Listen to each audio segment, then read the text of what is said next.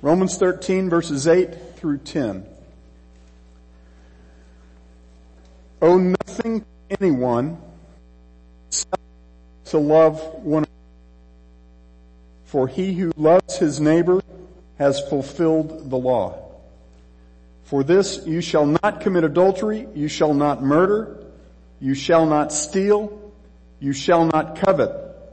And if there is any other commandment, it is summed up in this saying, you shall love your neighbor as yourself. Love does no wrong to a neighbor.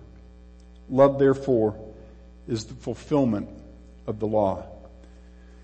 Dear Father, we pray this morning that you would impress upon our hearts the power of these words, the power of the law of love that fulfills the law of Moses, and it fulfills every other law.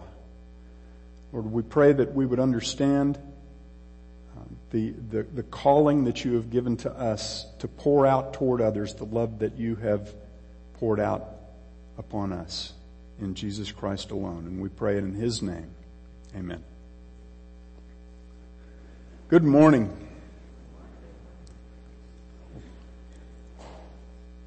I'm glad some of you got to join us yesterday for the church picnic. I had a lot of fun. Played touch football for about an hour and a half. I learned two things. First, I am no Emmitt Smith. And secondly, Ray Lett, who is my age, is in infinitely better condition than I am. It was a lot of fun. How many of you enjoy being in debt? It's not fun, is it? You don't have to look very far to realize that in America we live in a culture of debt. Student loans in America this year reached $1 trillion. In fact, exceeded it. Now exceeds credit card debt, and it exceeds the debt from all auto loans. The average student debt is over $27,000 for a graduating senior. Financial debt is one of the greatest stressors on marriages and is a huge contributor to the booming business in anti-anxiety and antidepressant medication in this country. If we are mature and responsible adults, we work very hard to whittle down our debt and hopefully someday to achieve the point at which we are debt-free.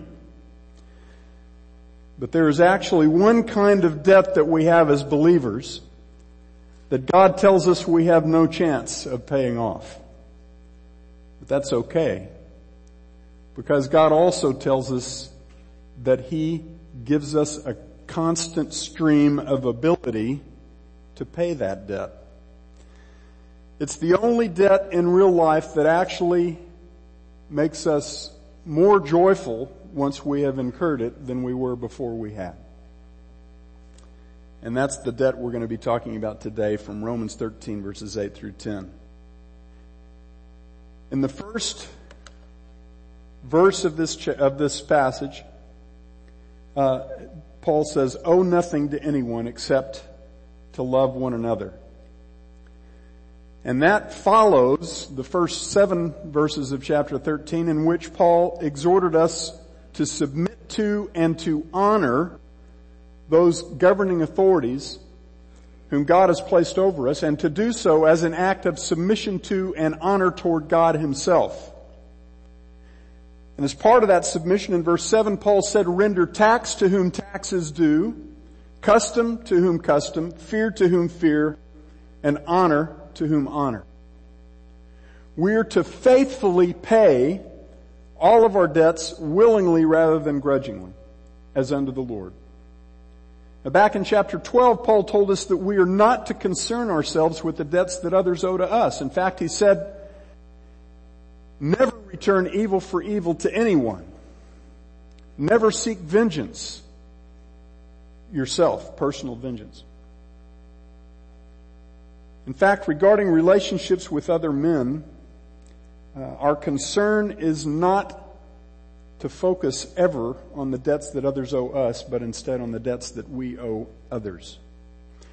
Now in Romans 13:8, Paul says, owe nothing to anyone except to love one another. Now some take that to mean, in part, that believers are not allowed to incur any form of financial debt, including things like debt on a mortgage or a car.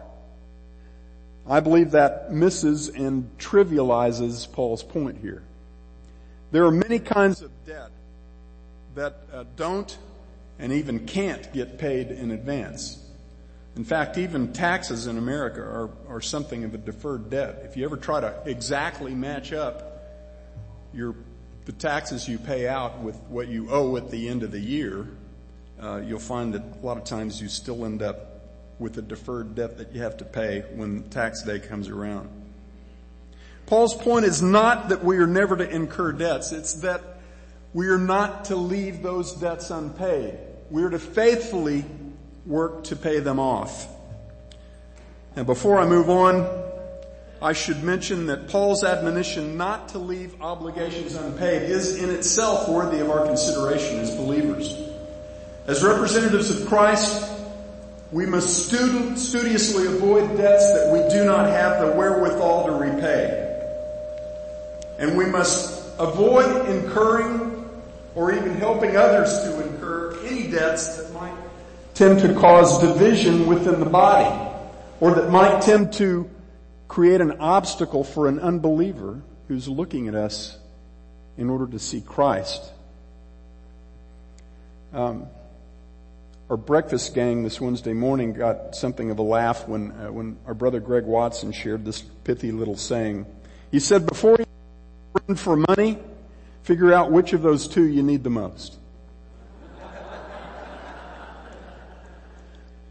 It's amazing how simple something, how something as simple as a loan made to a friend can work against harmony and unity in the body.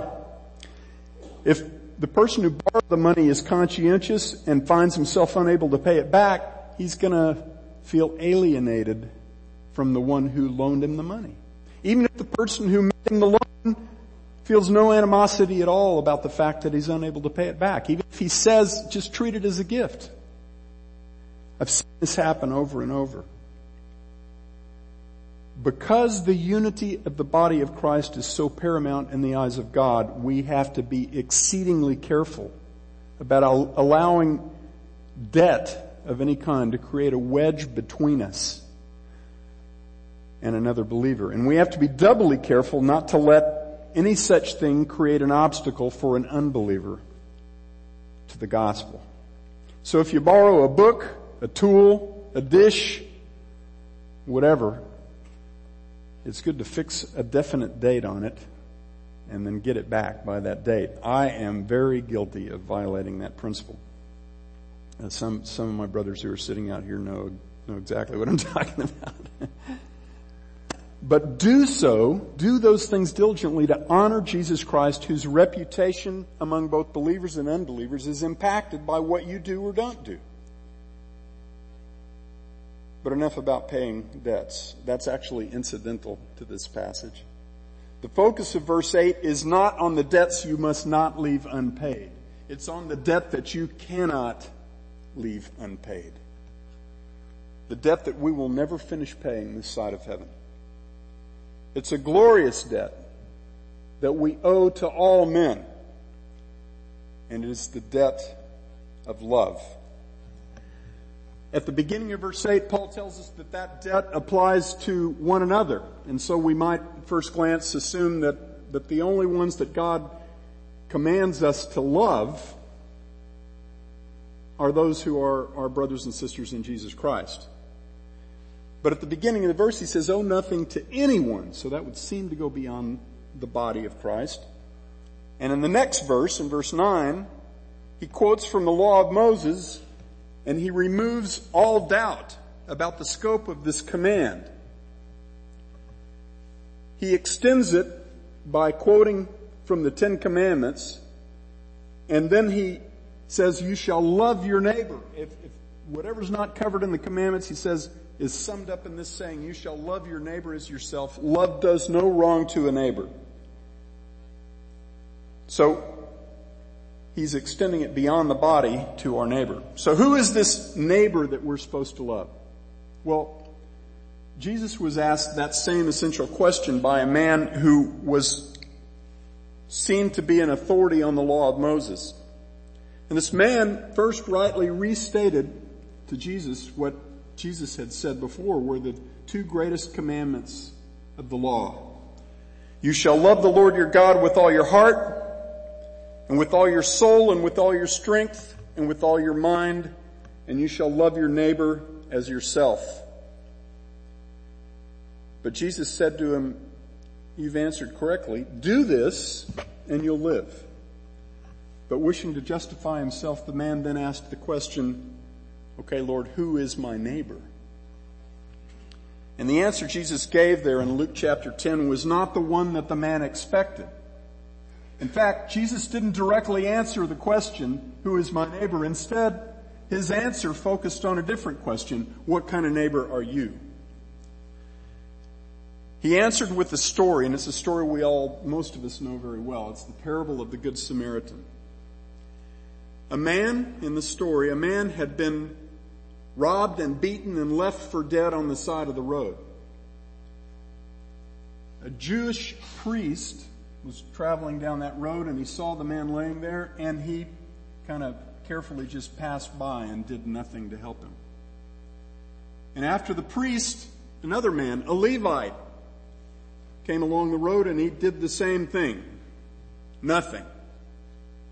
And then a third man came along, and that man was a Samaritan, and he saw this fallen man by the side of the road, and he stopped and he nursed that man's wounds and he helped him and he took him to an inn and he worked it out with the innkeeper to make sure that that man's health was taken care of, that his well-being was provided for until he was back to health and back on his feet and able to carry on.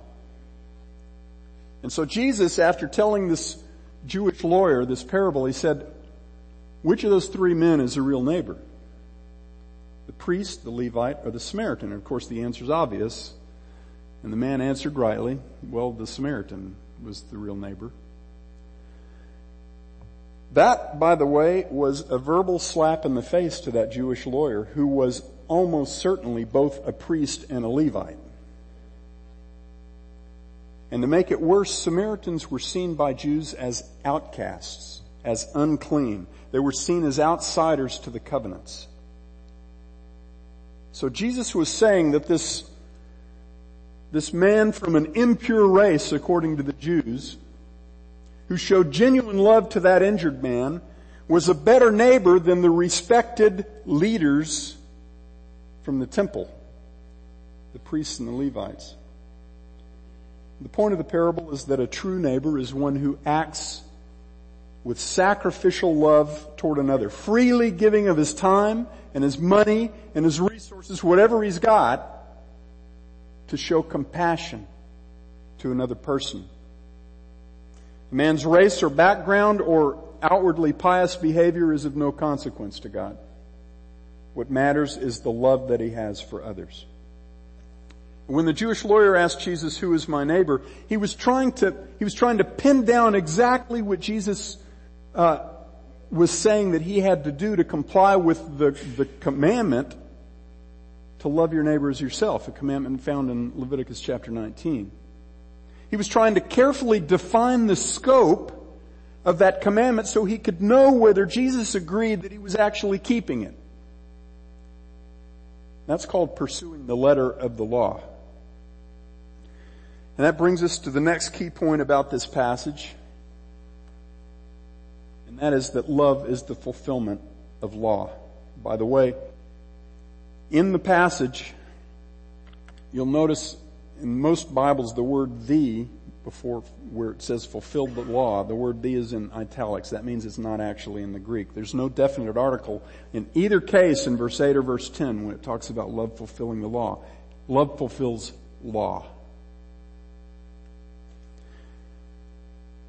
At the end of Romans 13:8 and again in verse 10, Paul says, love fulfills law. And some take that to mean that love is our motivation for keeping the so-called moral commandments of the Old Testament. In essence, they're saying that love makes us better rule keepers, but we're still accountable to know and to keep the detail of those rules. Now, I'm convinced that that doesn't go nearly far enough to express Paul's point in this passage. In fact, if you take everything that Paul has said about law up till this point, I believe he's saying quite the opposite of that.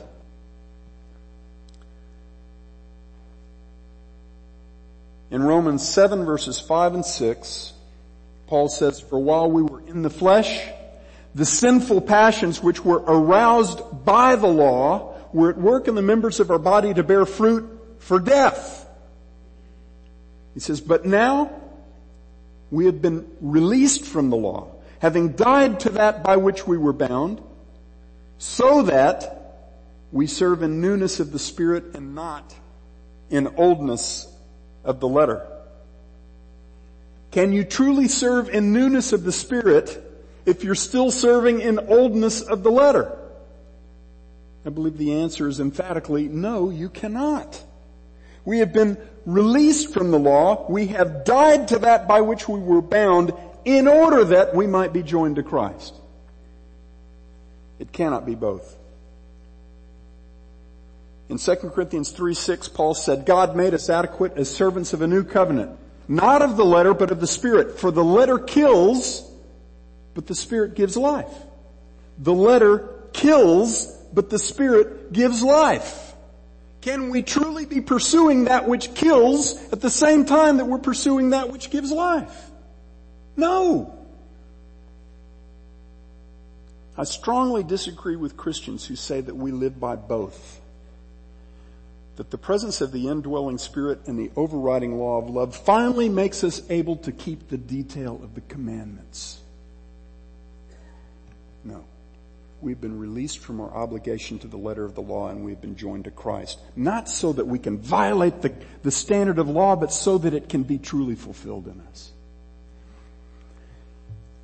Again, based on what Paul says here in Romans 13, 8 through 10, if we truly love our neighbor as God commands and intends, we fulfill the law. That means we comply with the intent of the law, and it means that we meet the standard of the law without dependence on the rules that are contained in it. Now, this is an exceedingly powerful reality, that love fulfills the standard of the law. Now, does that mean that love demands of us a lower standard than we find in the letter of the Old Testament law, or a higher standard? Well, in Matthew 5, verses 43 to 48, Jesus was talking in that whole passage, starting at verse 21, about the kind of righteousness that passes muster with God. And in verse 21 he says, "Unless your righteousness surpasses that of the scribes and Pharisees, you shall not see the kingdom of God." And here at the end of that chapter, he says, "You have heard that it was said, you shall love your neighbor and hate your enemy. But I say to you, love your enemies and pray for those who persecute you, in order that you may be sons of your Father who is in heaven." See, we are to love even our enemies because while we were enemies, Christ loved us. And in doing so, we manifest the character of our Father. And then Jesus closes that chapter and that whole discussion about the righteousness that passes muster with God in verse 48 when he says, "Therefore, you are to be perfect as your heavenly Father is perfect." Is that a lower standard or a higher standard? In Ephesians chapter 5, verses 1 and 2, Paul says, "Therefore, be imitators of God." Whoa. "As beloved children, and walk in love just as Christ also loved you and gave himself up for us, an offering and a sacrifice to God as a soothing aroma." Be imitators of God. The one and only true standard of holiness is the holiness of God Himself. And the one and only true standard of love is the love of God Himself. The love that God demonstrated toward us by one amazing act. See, God doesn't grade on the curve. And because the law of Moses came from God, it presents the same perfect, uncompromising standard. It always has. The true standard of the law of Moses, was always the character of God. And that's an infinitely higher standard than the letter. And the very heart, the very essence of how we work out the character of God in real life is love. Love for God and love for men. We love because He first loved us. Now, if you want to see a great real life example of godly love in action, go read the book of Ruth. And spend some time getting to know the man named Boaz. Boaz gives us a vivid example of love that meets a far higher standard than is contained in the law. In Leviticus 19, the same chapter, by the way, in which God gives the command in verse 2 to Israel, be holy, for I, Yahweh, your God, am holy. And the same chapter in which God says you shall love your neighbor as yourself, Leviticus 19:18. In that same chapter, in verses 9 and 10, God commands Israel that when they're harvesting their crops, they are not to harvest the corners of their fields, and they're not to go back through and get the gleanings of the fields. What that means is that if they've got a rectangular field, when they harvest, they're to make sort of an arc and leave the corners unharvested. And as the harvesters, the servants, are going through the field and they're gathering the bundles of grain, they're going to inevitably drop some. That's just part of the process. They're working through pretty quickly. And God is saying, if you drop some, leave it. That's the gleanings. And you leave the corners and the gleanings so that the poor and the downtrodden in your midst will be provided for. They can come into the fields and they can gather that grain to provide for their families. And the reason that God gives for that command is very straightforward. He says, I am Yahweh, your God. Pretty simple. See, because God is gracious and compassionate, because God is the advocate for the downtrodden, for the poor, for the widow, the orphan, and the alien,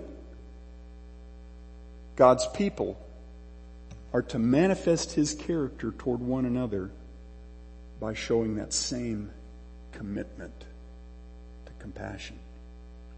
Now, the specific instructions regarding the corners and the gleanings are what would constitute the letter of the law. But since the law is principle by example rather than just a set of rules, those instructions were never intended to be the full measure of Israel's compassion toward the poor. They were meant to be an example, to instruct Israel. The word Torah means instruction. To instruct Israel so that they would care for the poor in a multitude of ways that aren't even mentioned in the law. Boaz was a guy who got that principle. In Ruth chapter 2, a young widow named Ruth, after her husband died in Moab, she came back with her mother-in-law, Naomi, to Israel. And she was destitute. She had nothing. She came into the fields of this man Boaz looking for some gleanings. Boaz was her kinsman. And Boaz instructed his servants.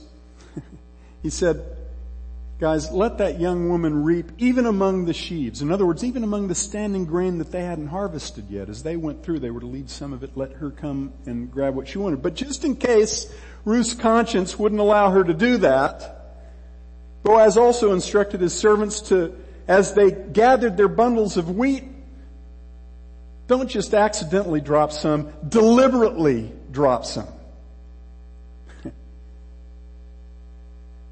And then when she picks him up, do not rebuke her.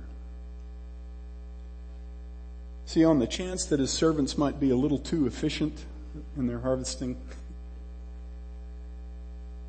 Boaz made it impossible for Ruth not to have her needs and the needs of her mother-in-law provided for. He got the spirit. He got the principle, and he was not constrained by the letter. In fact, to a man like Boaz, the letter was just a spark to get his thinking cranked up so that he would be pondering how to abundantly share with others the blessings that God had poured out upon him. He wasn't going for bare minimum, he was going for broke. He would never have asked a priest, could you show me that exact wording again? About the corners and the gleanings so I'll know that I'm measuring up to the requirement of the commandment. You can be sure that Boaz knew the wording of the commandment.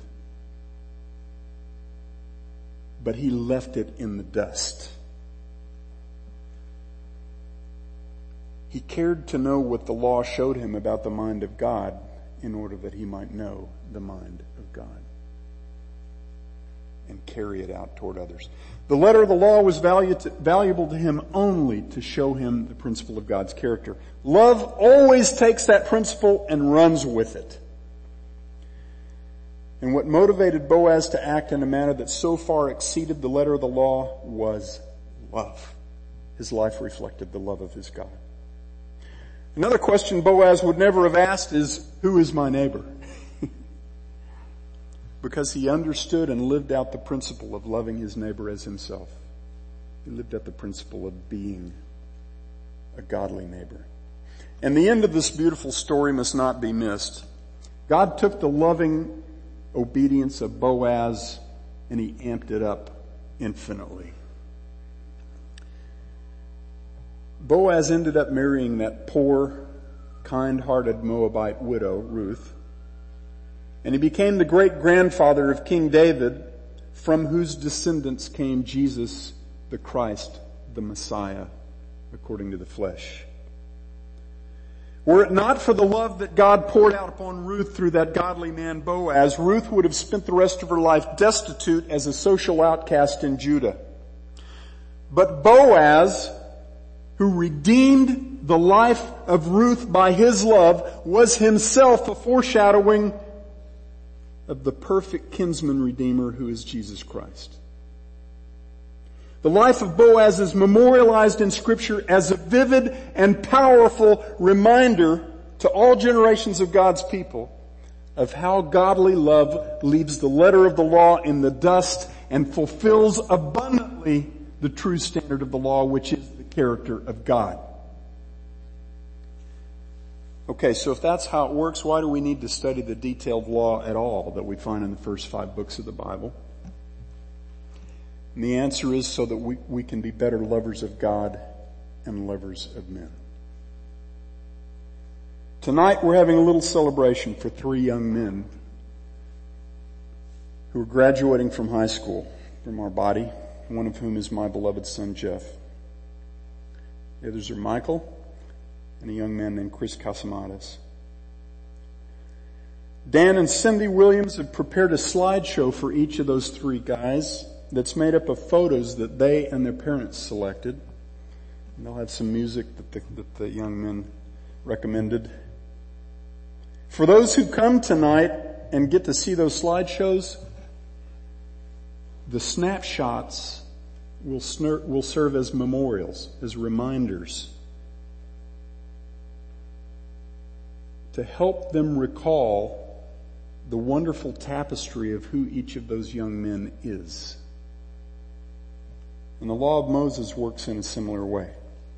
It's a whole bunch of snapshots to remind us what our God is like and what it means to manifest His character in our relationships with Him and with men.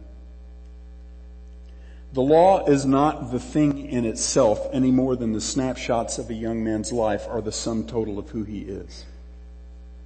The law is a memorial. It is a reminder of the thing itself, and the thing itself is who our God is. The law is a very useful corrective to the tendency of our flesh to forget or to lose sight of that, of who God is.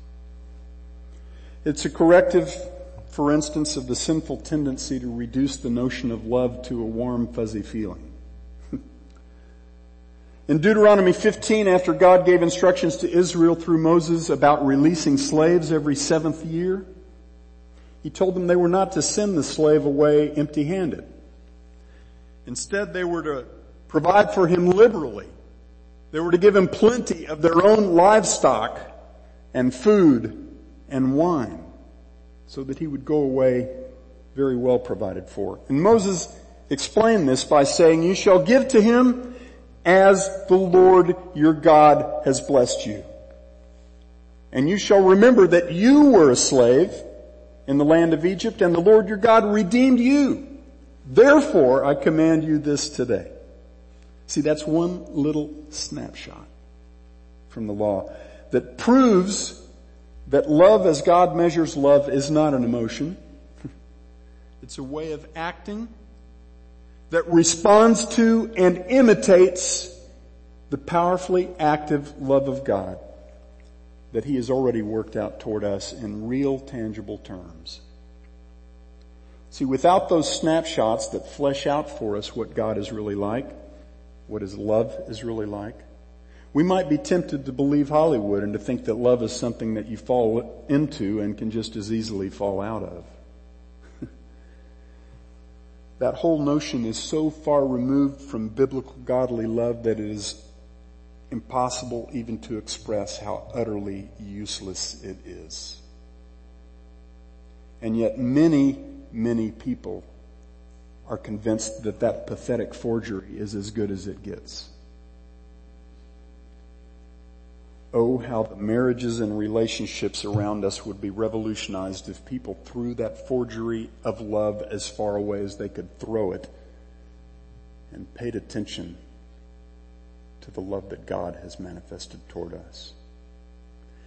Okay, the point of all that is, yes, a diligent and thorough knowledge of the law is of great value to us as God's redeemed when our approach to it is directed by what Paul calls the law of the Spirit of life in Christ Jesus, which has set us free from the law of sin and of death. That's in Romans 8:2.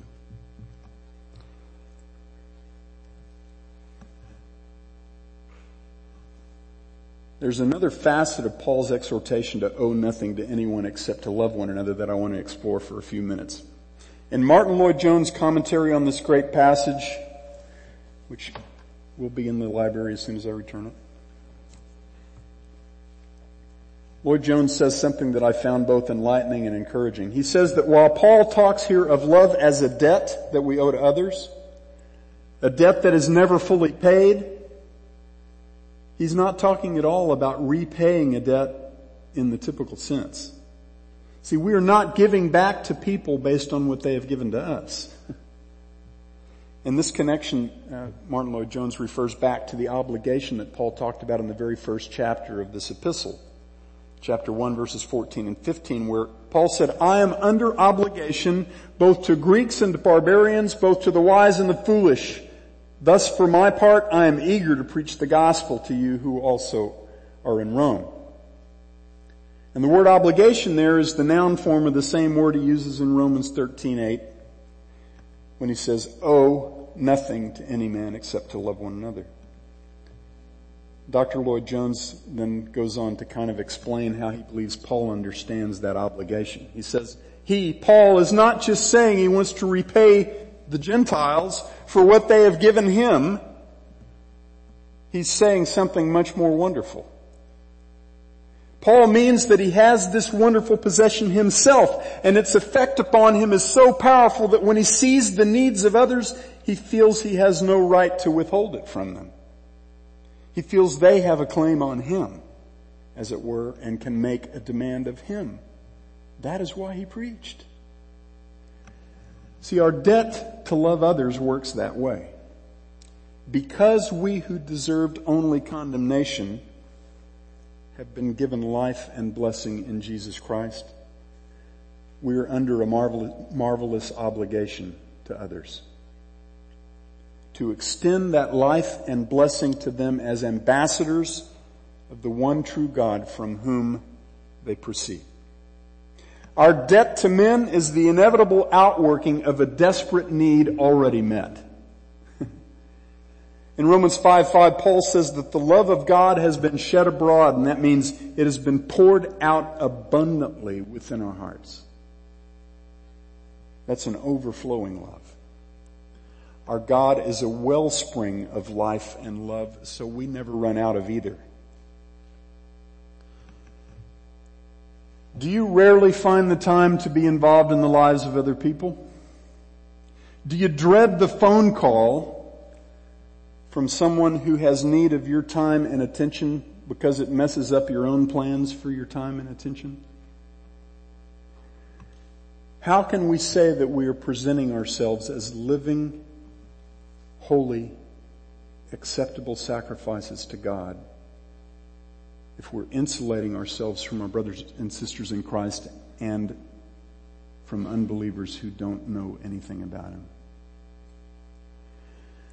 I've learned a lot lately from watching one of my dear sisters in Christ. I don't want to embarrass her, so I won't say her name, but I'll just tell you that she has really long hair and she sits right beside my mother-in-law on Sunday mornings.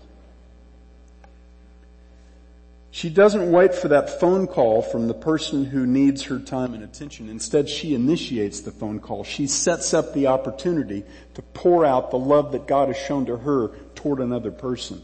And she does it all the time. And when I grow up, I want to be just like her.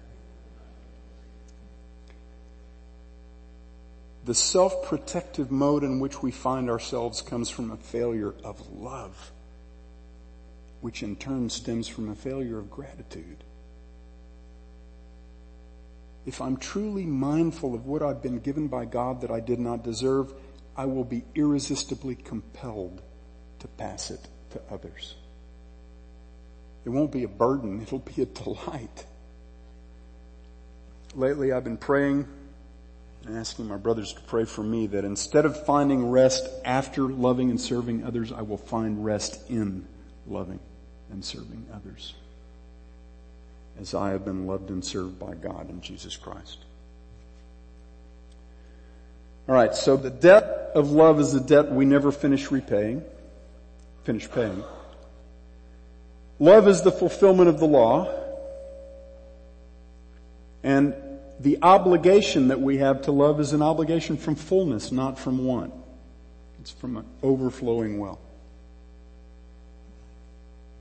But there's something unexpected about these three little loaded verses that demands our consideration, and it points to this last item, which is the doctrinal foundation of godly love. Paul declares here that he who loves his neighbor has fulfilled the law. And then in verse 10, because love does no wrong to a neighbor, love therefore is the fulfillment of the law. And in between those two statements, very uncompromising statements, he presents 4 commandments and then a summary commandment. And the 4 commandments from the 10 commandments all have to do with our relationship with men.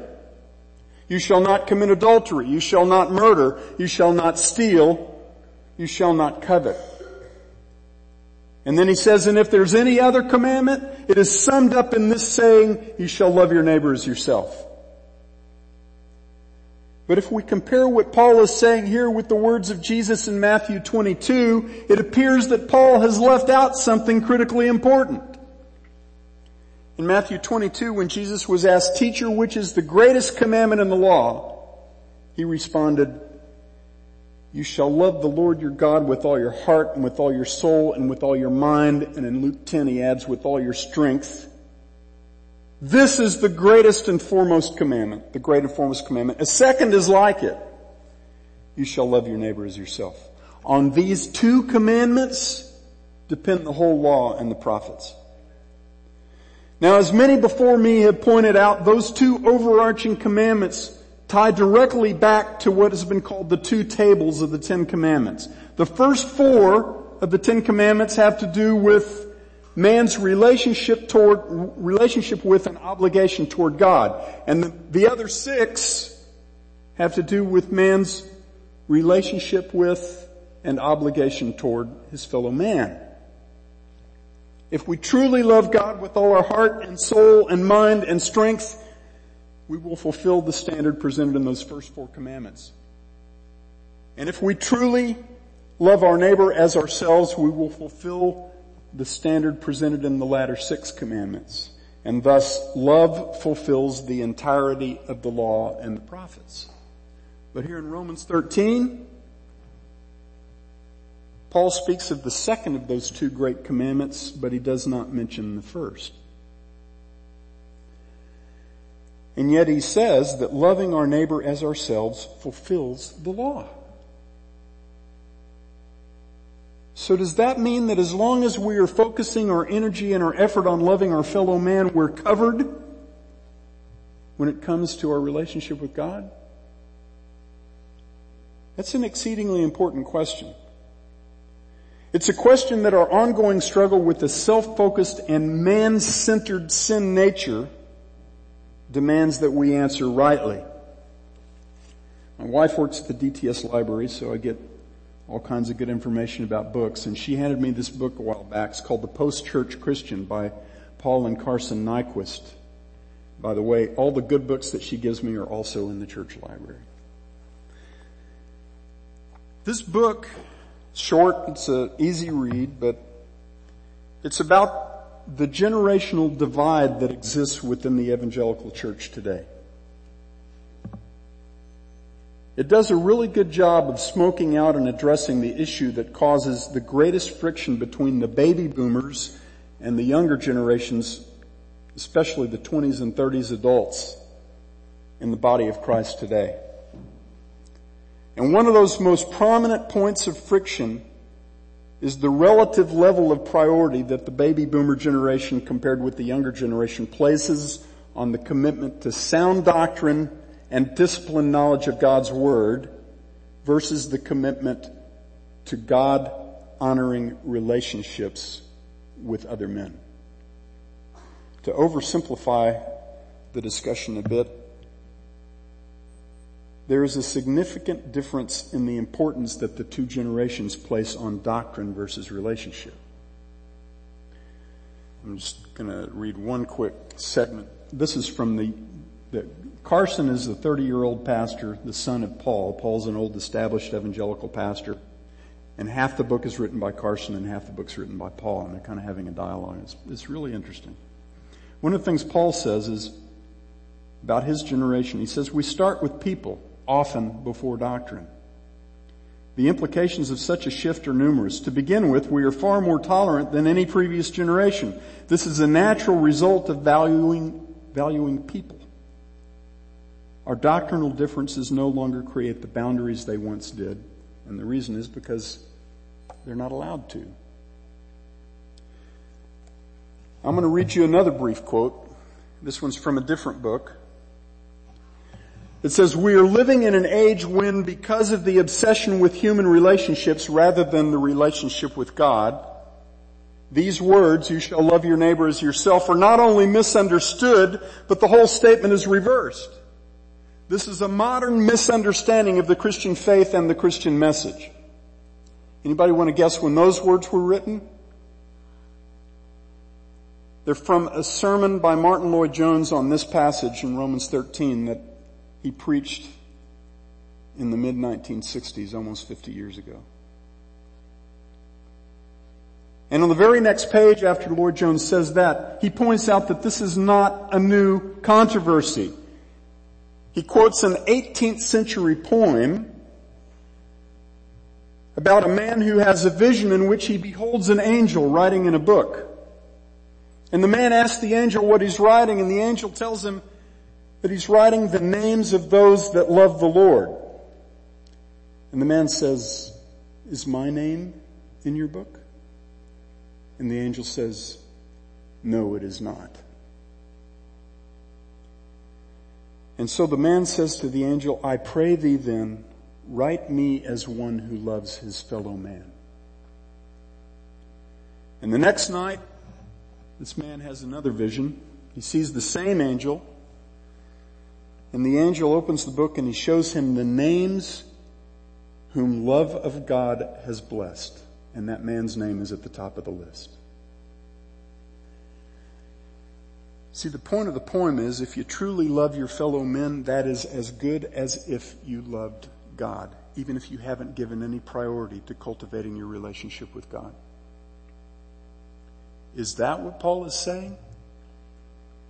Is that why he leaves out what Jesus called the foremost commandment, to love the Lord your God with all your heart, with all your soul, and with all your mind? Is Paul saying that as long as you love your neighbor, you're covered when it comes to loving God? I have to answer that question with Paul's most repeated and favorite answer in this epistle. Anybody know what that is? You got it. May it never be. In Ephesians 5:1-2, we looked at this earlier, Paul clearly points out that our knowledge of God's love for us in Jesus Christ is first. It is foundational to the love that we have for others. He says, be imitators of God as beloved children, and walk in love just as Christ also loved you and gave himself up for us, an offering and a sacrifice to God as a fragrant aroma.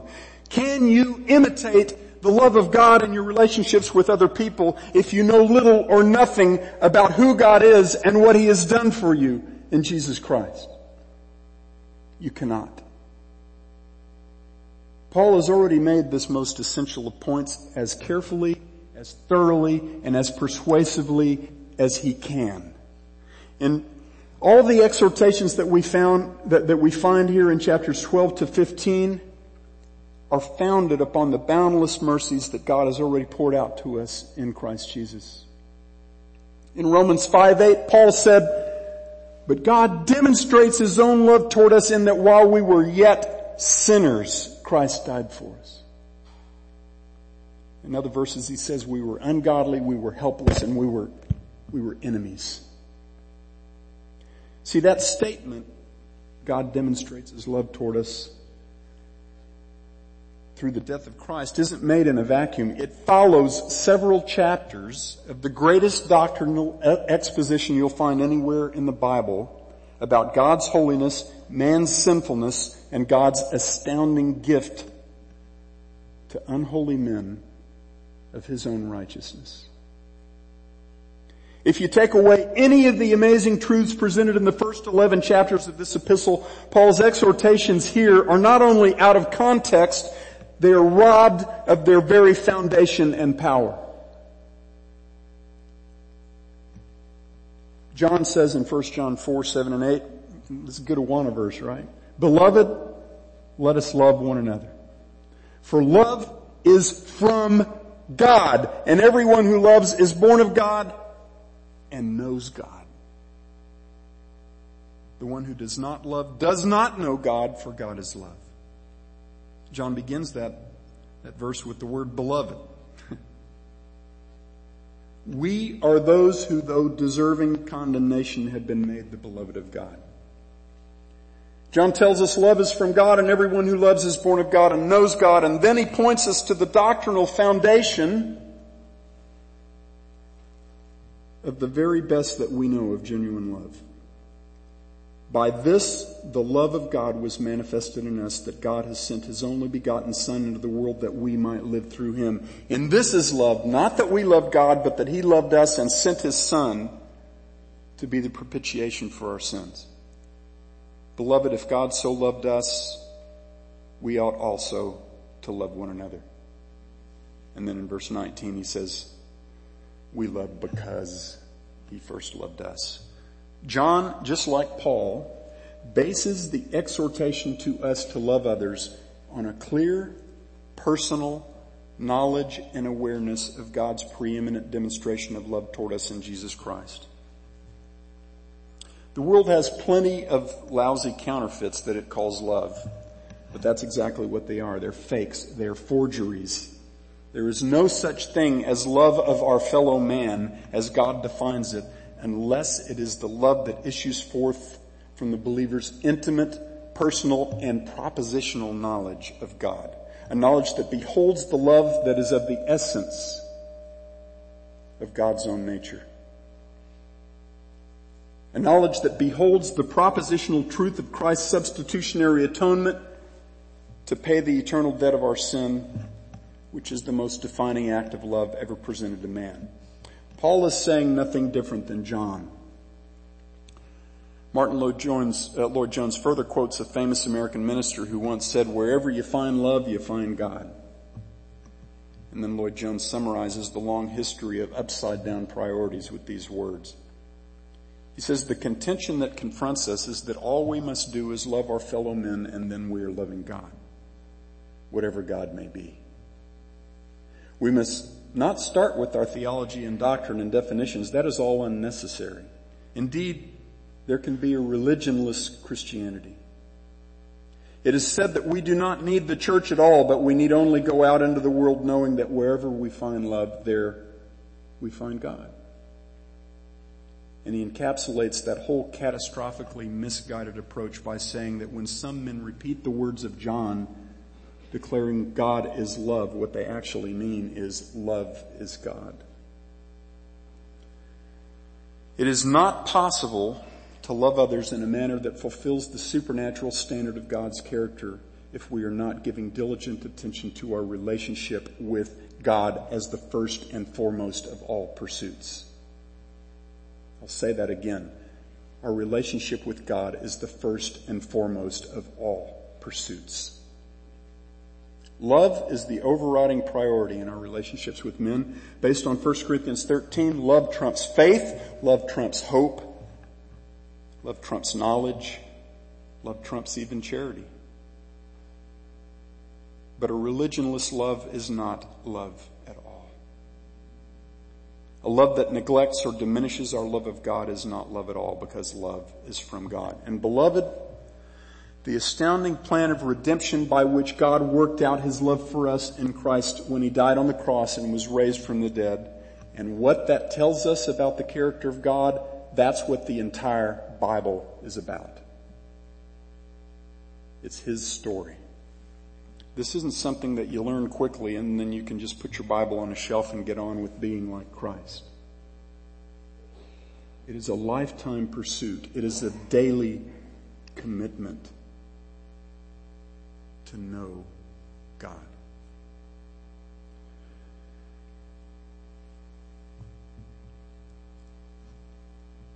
As we've pondered many times during our study of this great epistle, the entire demise of mankind began when man made himself the standard of truth and turned his face away from God's revelation of himself. In Romans 1:18 and following, we see that though men had received the knowledge of God by his gracious doing, they did not honor him as God or give thanks. Professing to be wise, they became fools. And as Paul points out in Romans 1:31 in his scathing indictment of mankind, they did not become loving, they became unloving. Now, let me clarify something. The first half of this book has some really good stuff in it. The very point of this passage is that we are to be lovers of men because we have been loved by God. And to the extent that we are not loving as we have been loved, there's a serious failing in the body of Christ. And the exhortation, the challenge that Carson in that book gives from his generation's perspective to some of us who are very, very disciplined about doctrine is do not forget to act on it. Because if you do, it's useless. We are called to be lovers of God and lovers of men. We love because he first loved us. We must never forget that that's how love works. Dear Father, we thank you for the power of the exhortations here. We thank you, Lord, for the amazing reality that love fulfills law. We thank you for the freedom and the liberty from slavery to sin that you have given us in Christ. And we thank you that that freedom is a freedom to love. as we have been loved. Make it so, Father. We pray that you would burn this into our hearts, that you would make us realize that our time, our money, all our resources belong to you, not to us. Our life belongs to you. It comes from you. And you didn't save us, Father, so that we could hoard that amazing blessing. You saved us and you've left us here for a time in order that we might pour it out upon the people around us. Father, please, we pray, make that happen in us and through us, individually and as a body. We pray it in Jesus' precious name. Amen.